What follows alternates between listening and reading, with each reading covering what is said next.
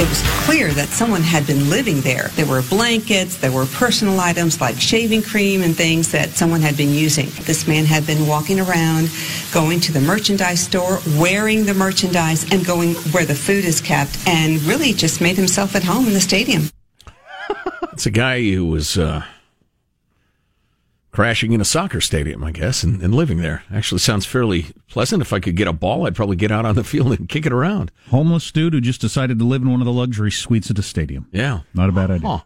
Huh. Wander over to the concession area, fry up a corn dog. Yeah. Nachos. Yeah. Want the large beer or a small one today? Yeah, I'll get the large one. Use any of the 20 giant bathrooms with 30 stalls each? Yes, and they're clean.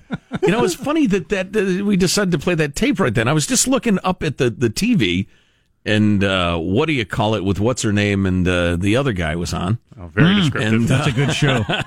No, they're good together. They've got good chemistry. Kelly and Ryan. What's the name of that show? Kelly Ripa and Ryan Seacrest. I think it's just called Kelly and Ryan. Yeah, okay. Live with Kelly and Ryan? Live with Kelly. It was Regis and Kathy. Then it was Regis and Kelly, the late, great Regis Philbin. And now it's Kelly and Ryan. Nice to see Ryan Seacrest finally catch a break. Yeah. Well, they're doing the show from their respective homes, and she looks precisely like she's always looked on TV. Dressed, made up, hair exactly the same, looks fabulous. Lighting looks the same. He is looking more and more like a guy who just wandered out of your tool shed and you realize he's been living there. He looks like he's living down by the river. Well, remember when his eye went funky a couple weeks ago? Yeah, he got the funky eye. There were some like New York Post style rumors that he is really overworking himself, and friends are concerned for his health. Yeah, which may be 100% true or 100% made up. Yeah, very well could be true, though. Yeah. He works insane hours, and they're talking about his radio show and his daily taping of the TV show and, all the stuff that he does and the travel and this and that, and he just blowing out his, he blew out his eye. Plus the stress of rocking that mustache he's got. And I'm not that guy to, you do you. You want to rock a mustache, do it. It looks a little, I don't know, questionable. Little mustache starter kit. I don't even know if that's we can call that a stash. He's got like a week's worth of beardal growth, too. He's just really adopted the letting himself go look, which I appreciate. His hair looks like he's fresh out of bed. Yeah. I think, so there were stories that was fairly nailed down that he was drunk on something, right? He was either drunk or had a stroke or something. I don't recall. And then that's, his eye was all squinty and bloodshot. I think for the show today, his alarm went off or somebody called him and they're like, oh crap, we're on in 2 minutes. Because doesn't he look like that? He looks like he woke up and walked over there. His hair's all this direction. Well, sometimes people... And he's a pretty boy. They adopt that look. They have the tussled look. But that's not young Sean here has the tussled look. That's not been Ryan Seacrest's brand, though. I know Everything's just immaculate. I know it. I believe Kelly knows how to prep herself. I believe Ryan has a team that preps him. And that team is not with him in his home broadcast studio. That's my theory. Well, I kind of appreciate the more everyman-looking Ryan Seacrest. Not that I think about Ryan Seacrest much at all. How much do you think about Ryan Seacrest at night? When I'm going to sleep at night. When I'm alone. I count Seacrest to go to sleep. I lay down in bed alone, make sure no one's in the house, put on some candles and some music. Oh, boy. Draw a bath, of course. Think about Ryan Seacrest. Leave the water running. I'll do a short version of this. If you want the long version, I did it earlier in the show, and you can get the podcast at ArmstrongandGetty.com. But oh, boy, we're doing this again. My head's going to explode. I really like James Lindsay. Professor Lindsay teaches at Portland State. He's a math professor, PhD. Yeah, avowed liberal. And he has been fighting critical race theory like crazy. Actually, there was a guy on Tucker Carlson last night complaining about the anti-racist training that they gave to whites somewhere, and this guy on, I forget his name, that was on Tucker Carlson, said, I'm starting a one-man fight against the government forcing this anti-racist stuff down everybody's throat. And then I saw that Professor Lindsay had tweeted at him, would you like a backup? Mm-hmm. And he said, okay, now we're a two-man fight, because these are people that are really sharp and really good at it. And, we're all lucky we got somebody like James Lindsay fighting these people all across the country at the academic level, and he's smart enough to pull it off. Yep. On what just a load of crap all this intersectionality, critical race theory, all this stuff is. Yeah, if it were merely a load of crap, that would be bad. But the fact that it is poisonous, it's insidious and divisive and racist. Oh, yeah, you have to oppose it. He's got the energy to fight it because this is dangerous. I mean, we could lose modernity over this. Yep. If enough people join in. And he was pointing out this Dr. Gutierrez from the University of Illinois, who believes that math is, well, I'll read this. Dr. Gutierrez thinks that math has been controlled by global white supremacy.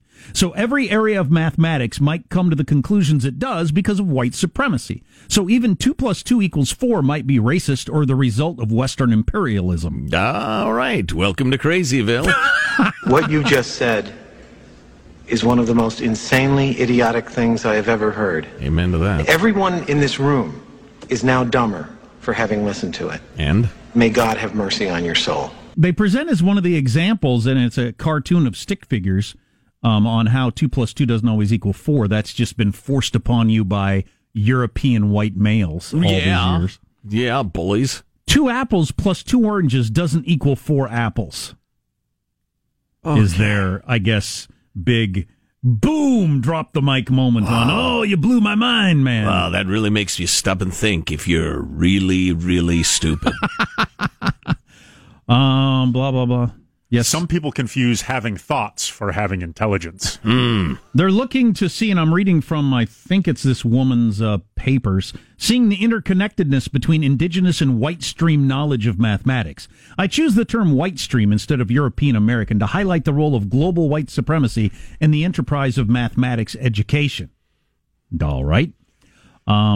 Dr. Gutierrez also says the idea that math can solve anything is a fallacy. She asks why math values logic over intuition and asks students to use logic instead of intuition. Because it's way better to, is why. You nut. There's not any intuition involved in mathematics. How much of my paycheck do I need to put aside to pay my electric bill? Let me use my intuition, says a crazy person. Oh, for the love of heaven. The fact that this stuff even gets an airing, and that my alma mater, which has admittedly fallen on embarrassing times, the University of Illinois, would employ a crazy person and a racist like this. What are you doing employing racists, U of I? The paper offers my gear. The paper offers specific implications for teaching and learning and brings into conversation ideas from ethnomathematics. That's the thing that Professor Lindsay's been complaining about a long time. This whole ethnomathematics idea that different ethnicities have different mathematics and expecting the same answers out of somebody of a different ethnicity as well. It's just your white male European. It's oppressive. It's oppressive. Yeah. Post-colonial I should have tried theory. that in my calc class in college that I had to drop. You're oppressing me. They're bringing in post-colonial theory, aesthetics, biology, and indigenous knowledge in order to propose a new vision for practicing mathematics, what I call mathematics with an X at the end. Oh. Mathematics includes in math, post-colonial theory, and biology. How are post-colonial theory and biology fitting into a math equation? Well, they're not unless you're a crazy person, like an actually identifiably nutso human being. Yeah, I was just reading about the Jonestown cult the other day for reasons that I won't get into, but I was contemplating the notion of someone convincing themselves, talking themselves into mental illness. Talking themselves into a behavior that is so clearly indefensible, illogical, and self-destructive, and how that happens. This woman is a particular brand of crazy. I think her neurological function is probably okay, but she has talked herself into an idea that makes no sense whatsoever. And then to defend it, you got to get crazier and crazier. This is a weird phenomenon. You know, religious, whether it's religious cultists or racists like this gal or whatever. How do you get there? And as James Lindsay says in some of his podcasts and YouTube videos and stuff like that, if we can't have shared agreement on things like physics and math, well, then there's really no hope for shared agreement on, a variety of things about men and women and the races and all these different things where there are gray areas. Yeah. Well, and as we discussed earlier, I don't know what this babe's deal is, honestly. I have no idea, but... This babe. This dame. But I will... Please do not use gendered language to address everyone. Sorry, Jumbo. Mathematics Sit down. with an X. But the idea that the only thing that is real is what the party says is real. There is no objective fact. You cannot make an appeal to natural rights or even math. If the party tells you this is it, that's the mark of totalitarian regimes all through history, including right now. In North Korea, if Kim Jong-un tells you 2 + 2 is 5 or 7 or 150, you say, yes, sir, it is. The Enlightenment ended superstition and racism to a large extent as a motivating force in societies. You know, I was looking through... It didn't end immediately, obviously, but it started the process of, listen, there's no rational reason to believe a black man is inferior to a white man. Yeah, intuition-based thinking is what led to racism in the first place. Right, and lynchings and, oh my God. I can't believe this is getting any credence, and the fact that it's being labeled as anti-racism is especially insidious. Intuition, not facts. That's how you know whether that young black man actually raped that white woman. Yeah, we tried that as a country. But how about being a professor at the University of Illinois or wherever you're doing it, because it happens all over the country, and you've got a job you can't get fired from, pays a good salary, you're going to get a pension and health care and everything like that, and you can just think up any of the craziest crap. It can't be too crazy, and you can still keep your job, and you just write papers, just making, I almost said S. Just making S up. What a weird job. Well, not only that, but I could just imagine the craziest thing I could think of, and then just write a paper about it. Well, she's more likely to get tenure and get hired than somebody who teaches real math in these crazy times. Dogs can actually talk. It's we that can't talk. We people that can't talk. And then I just form an idea around that and write a long paper. And that's just my job. I don't think that's true. Doesn't matter, obviously. I'll end up in the gulag. It's actually closer to... I could make a better argument for that than I can for the fact that 2 + 2 doesn't equal 4. You know, Baxter is trying to speak. I haven't talked about this on the air. So is he telling you to do things? Is he telling you to hurt anyone? It's funny you should ask. More on that next. Armstrong and Getty.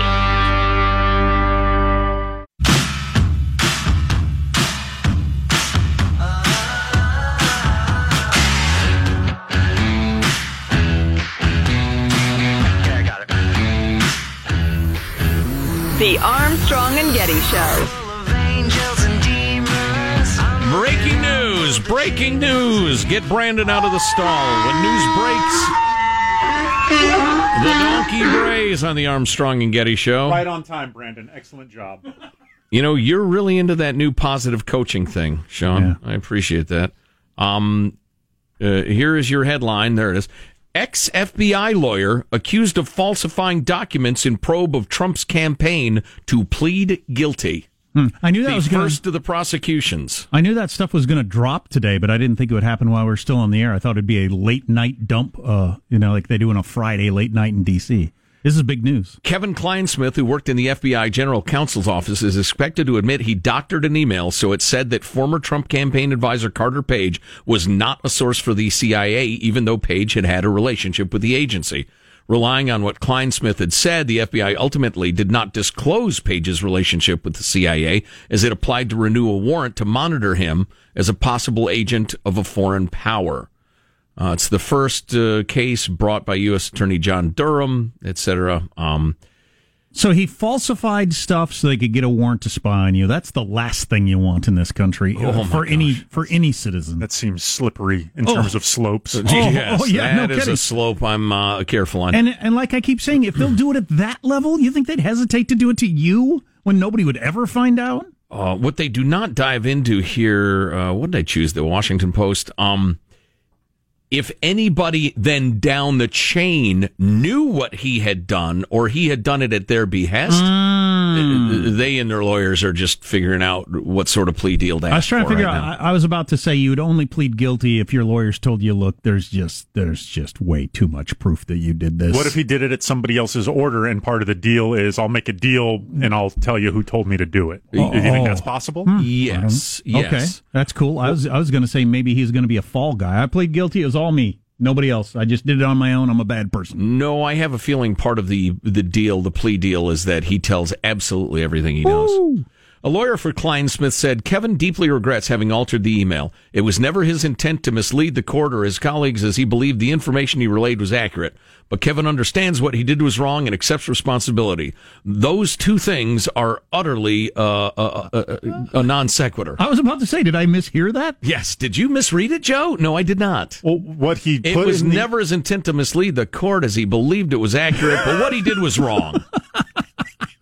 That sounds to me like he was told to do something that he took as true. Oh. And is now, I guess I did put in false info on this thing. He's going to say somebody told me a lie. He is expected to admit he doctored an email. Well, yeah, you'd only change the email. Yeah, it could have been at somebody else's behest. I will also tell you, I think Michael Flynn was railroaded. I think he was... Entrapped is the wrong word. You want to talk about masks? They set up a perjury trap for him. They asked him questions so often and repeatedly and in different ways and all until they could find an inconsistency. Then they charged him with lying to a federal official. I am highly sympathetic toward this prosecution. I also think it's possible that this guy is, well, I don't know, that he's a small cog in the machine.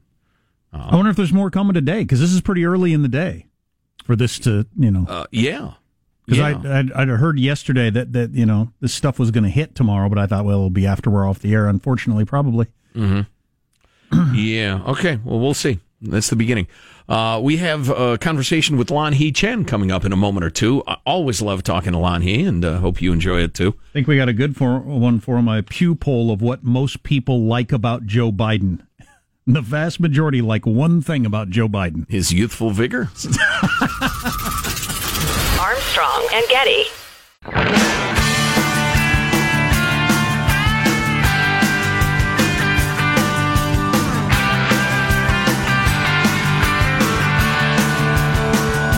The Armstrong and Getty Show.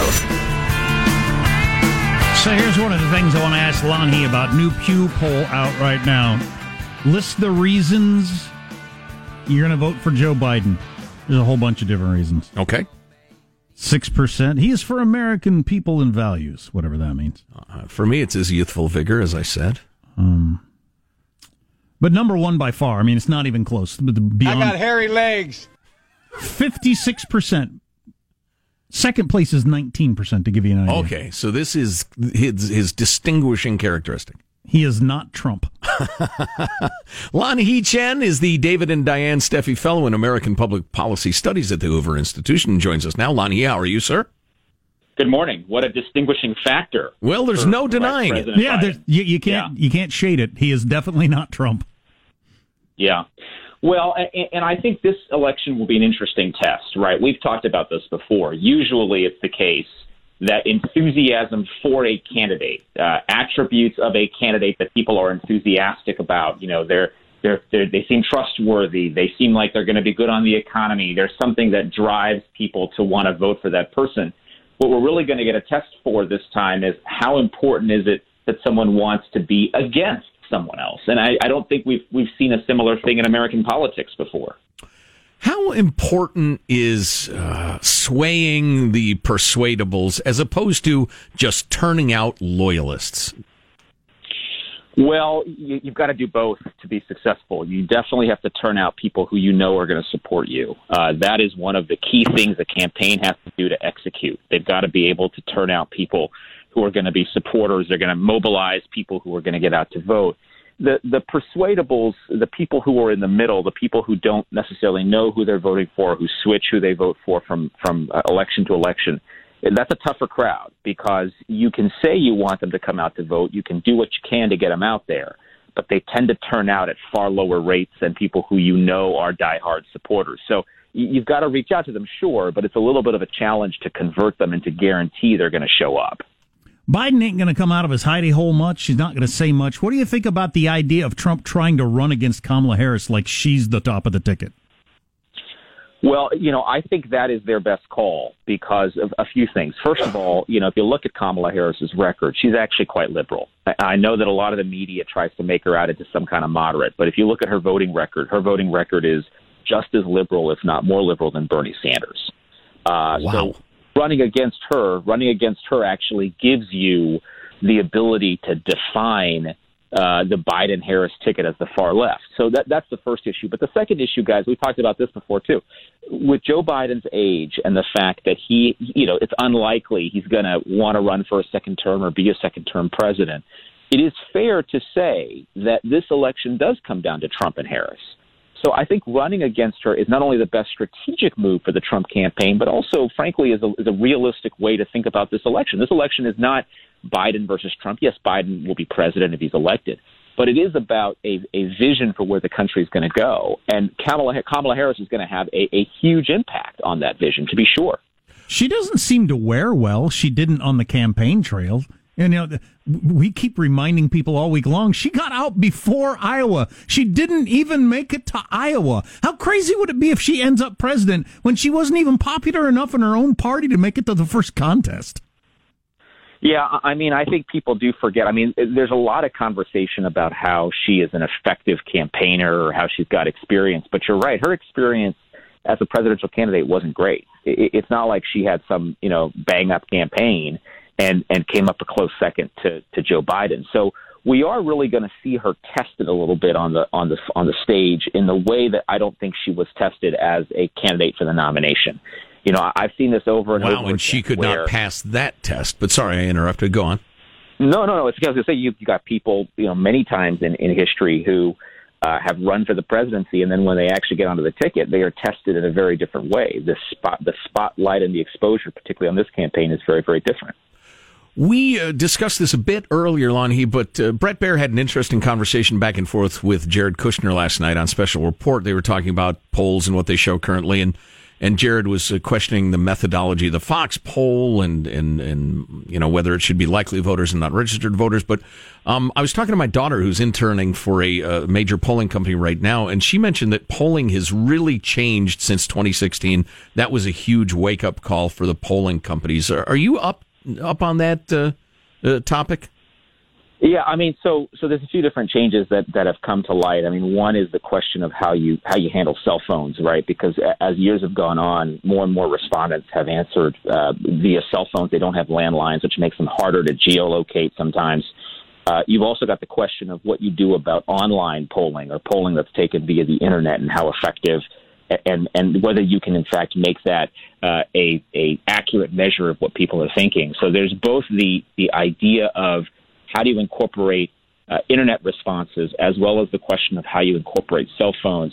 And both of those issues, as the methodology has gotten finer and they've refined it a little bit more, it is becoming more and more accurate. So I would say this. I think the polling this time around will reflect a lot of changes since 2016, that there's reason to believe that these changes will make the polling more accurate. But I guess we'll see, come the election. We're talking with Lan He Chen, who you see on all the big TV shows all the time because he's among the best there is out there about talking about this sort of stuff. Speaking of Jared Kushner, as Joe brought him up, the Middle East peace deal that came out yesterday, I feel like if it was 1978 or maybe 92, this is a big deal. But does anybody care about that anymore? Well, they should. I agree with that, but do they actually care? No, foreign policy tends not to be important in elections. We know that. We haven't had a foreign policy national security election since 2004, when George W. Bush ran against John Kerry in the aftermath of 2001 and the 9/11 attacks. This year, I don't anticipate voters are going to care very much. The reason they should is because it's an important part of the world. The developments that we're seeing between the UAE and Israel in terms of normalization of relations is a really big deal. Because it's a region that has been fraught, and the idea that there can be some progress in this regard, I think is very important. But no, I don't think, look, in the same way that voters don't care about, what's happening in Venezuela or what's happening in South America, they might care a little bit about the China trade situation because that's a little bit more personalized in terms of the economic impact. But national security issues tend not to have a big play in the election. I'm asking you to prognosticate, which is not fair. But if the administration announced, say, mid-October, we are days away from approving an effective, safe vaccine. The COVID thing should be over by December, in time for Christmas. You'll be able to gather with your families. We've been busting our butts to get this. How big an effect on the election do you think that would have? I think it would be significant for people who are sort of undecided or aren't sure exactly, where they want to go in the election. And how big of a population that is, we'll have to see. But for people who are dyed-in-the-wool Trump supporters or dyed-in-the-wool Biden supporters, it's not going to affect them. The Biden supporters will see it as a cynical ploy on the part of the president to influence the election, and Trump supporters will see it as their president delivering, yet another victory. But the reality is that, even if we have a vaccine at that period of time, it's going to take a while to get it distributed. And there are very real questions about the efficacy and what it's going to look like. So I just think that so much of our politics is already baked. I'm just not sure even that big piece of news has an impact. But there's no question it would be a positive impact for the president. I agree. I just, we like to say everybody's needle is stuck. I just can't imagine. Yeah, I'm just trying to picture it in terms of turnout and enthusiasm, though, because the president, for all of his low marks on various topics, has gotten his lowest marks, I think, in dealing with the COVID. Actually, the race stuff is pretty bad, too. He still leads Biden on the economy, though, I saw in the latest poll. Yeah. Which is interesting. Hey, my final comment, Lanhi, is I thought Biden looked even older this week than he looked back during the debates. I mean, I don't know if that's just the lighting of his home office, but man, if he ever gets out there, I think people are going to find out how old he is. Well, right, and I think that's why you're seeing the Biden campaign put him in very controlled settings. And by the way, it doesn't help that he's campaigning next to Kamala Harris, who's very young looking. That contrast, I think, is not helpful for him. But there's no question that I think he does look more worn, more well worn, let's just say now, than he did last year. Wow. He'd have to run next to Montgomery Burns to not look older. Yeah. Lanhi Chen, David and Diane Steffi, Fellow in American Public Policy Studies at the Hoover Institution. It's always enlightening. Thank you so much, Lanhi. We'll talk soon. Thank you, guys. Yeah, our listeners like it, and I like it, so I'm glad it comes on. Yeah. Yeah. I'm trying to figure out turnout. I don't like the other guy is not famously a great turnout energy. As he said, it's never worked. Right, and given the fact that 56% of Biden voters said that's his greatest distinguishing characteristic, I mean, that's some weak sauce in terms of generating turnout. Well, I think for all the alleged passion out there, I think that speaks to the unique, unappealing quality Trump has for a certain group of people. I don't think we've ever had anything like that before. Yeah, I'm just reminded of the vaunted youth vote that we've heard about every 4 years for my entire lifetime. And you feel the energy, and you see the kids, and you look at the campuses, and it never materializes. Right. Stop it. So, oh no, people really hate Trump. So, yeah, they'll turn out. I don't know. But mail-in balloting, will young people, I don't know. I can't now. The modern voter, mailing it in. When I was young, getting an envelope and the stamp and getting it in the day, I just wasn't going to happen. So. Not a chance. Yeah, please. If there was a life-saving drug that I needed, but I had to mail away for it, I'll just die. I don't know, what's the zip code? How do you even figure that out? I'll just perish. I had a good run. Yeah. Armstrong and Getty.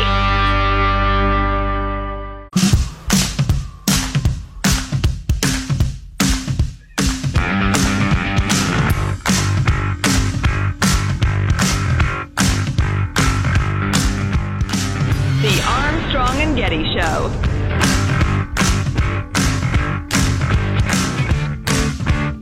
In those debates, you landed haymakers on Joe Biden. I mean, his teeth were like chiclets all over the stage, and now I believe you that you're fully supportive of him. How does that transition happen? How do you go from being such a passionate opponent on such bedrock principles for you, and now you guys seem to be pals? It was a debate. Not everybody landed punches like you did, though. It was a debate. So you don't mean it? It was a debate. That the whole reason, literally, it was a debate. It was called a debate. I understand. Traveled to the debate.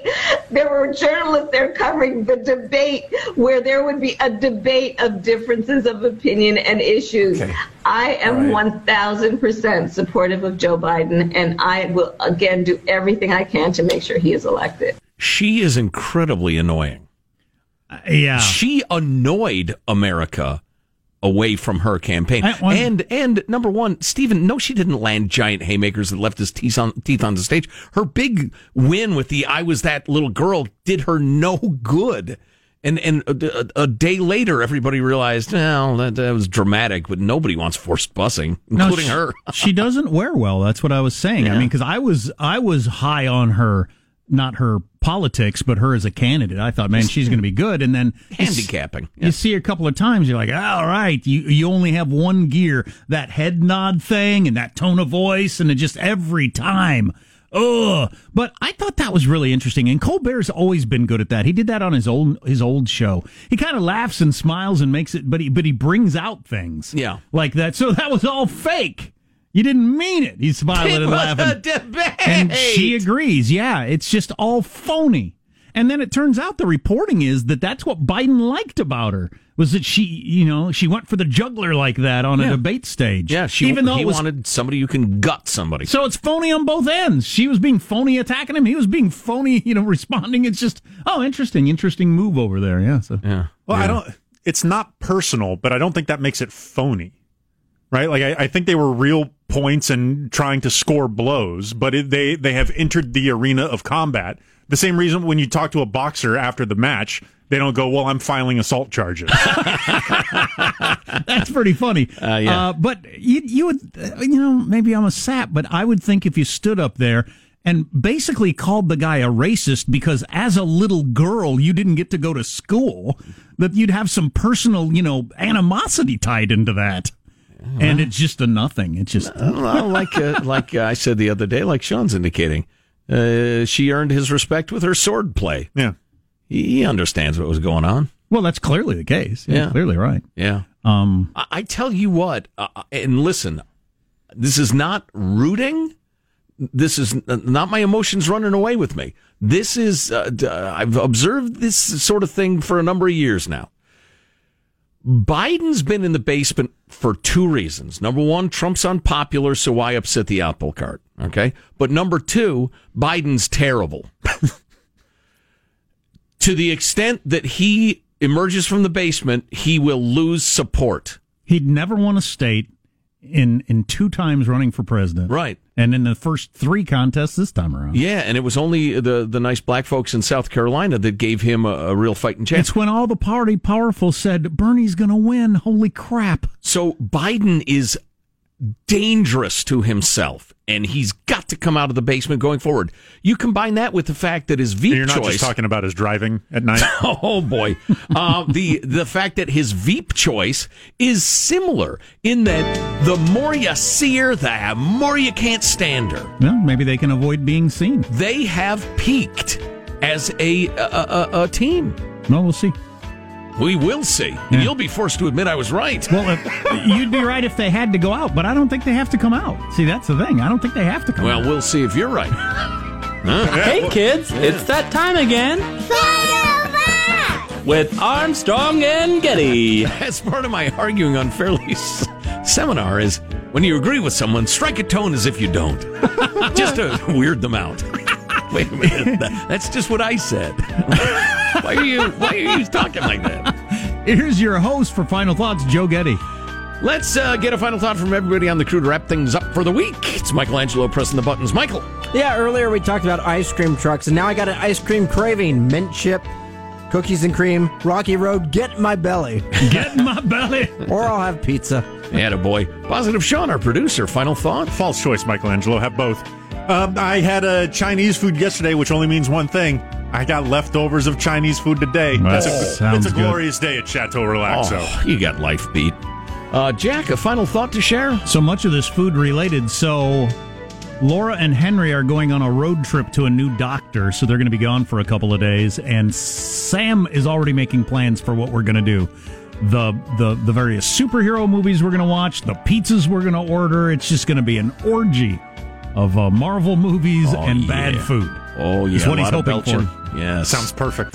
Yeah, it's funny. My final thought is kid-related, too. My little one, my soon-to-be 21-year-old, is flying back to her real life after a 5-day or so visit. So we'll be hanging out today, then going to the airport tomorrow. But it's been great. It's been really fun. Did you have an orgy of Marvel movies and food? Probably not Marvel movies, but maybe food. No, we mostly talk about art and argue about politics. You don't eat? You just do. Yes, we eat. And she has the metabolism of a 20-year-old. So there's too much eating. Too much. Stop it. I can handle anything but temptation. So there she is with, whatever. Hey, I'm going to Panda Express. No. You don't understand. I'm old and fat. Armstrong and Getty wrapping up another grueling 4-hour workday. So many people who think so little time. Go to ArmstrongandGetty.com. We'd love to hear from you. Mailbag at ArmstrongandGetty.com is our email address if there's something we ought to be talking about or you want to register an opinion. Also, all the swag is there. It's fun. You can buy it, give it as presents. All the podcasts are downloadable. If you missed something today, ArmstrongandGetty.com. If anything big happens, we'll be tweeting. Follow us on the Twitter. See you Monday. God bless America. Well, kids, that's all the time we have for today. I'd like to thank Sideshow Mel, Corporal Punishment, Tina Ballerina, and from Knots Landing, Miss Donna Mills. Oh, she was a sport. We've had lots and lots and lots and lots and lots of fun. Now the time has come to go. If this silkcon was found dead in his bed tomorrow, I'd be in heaven still doing this show. See you some other time. Ugh.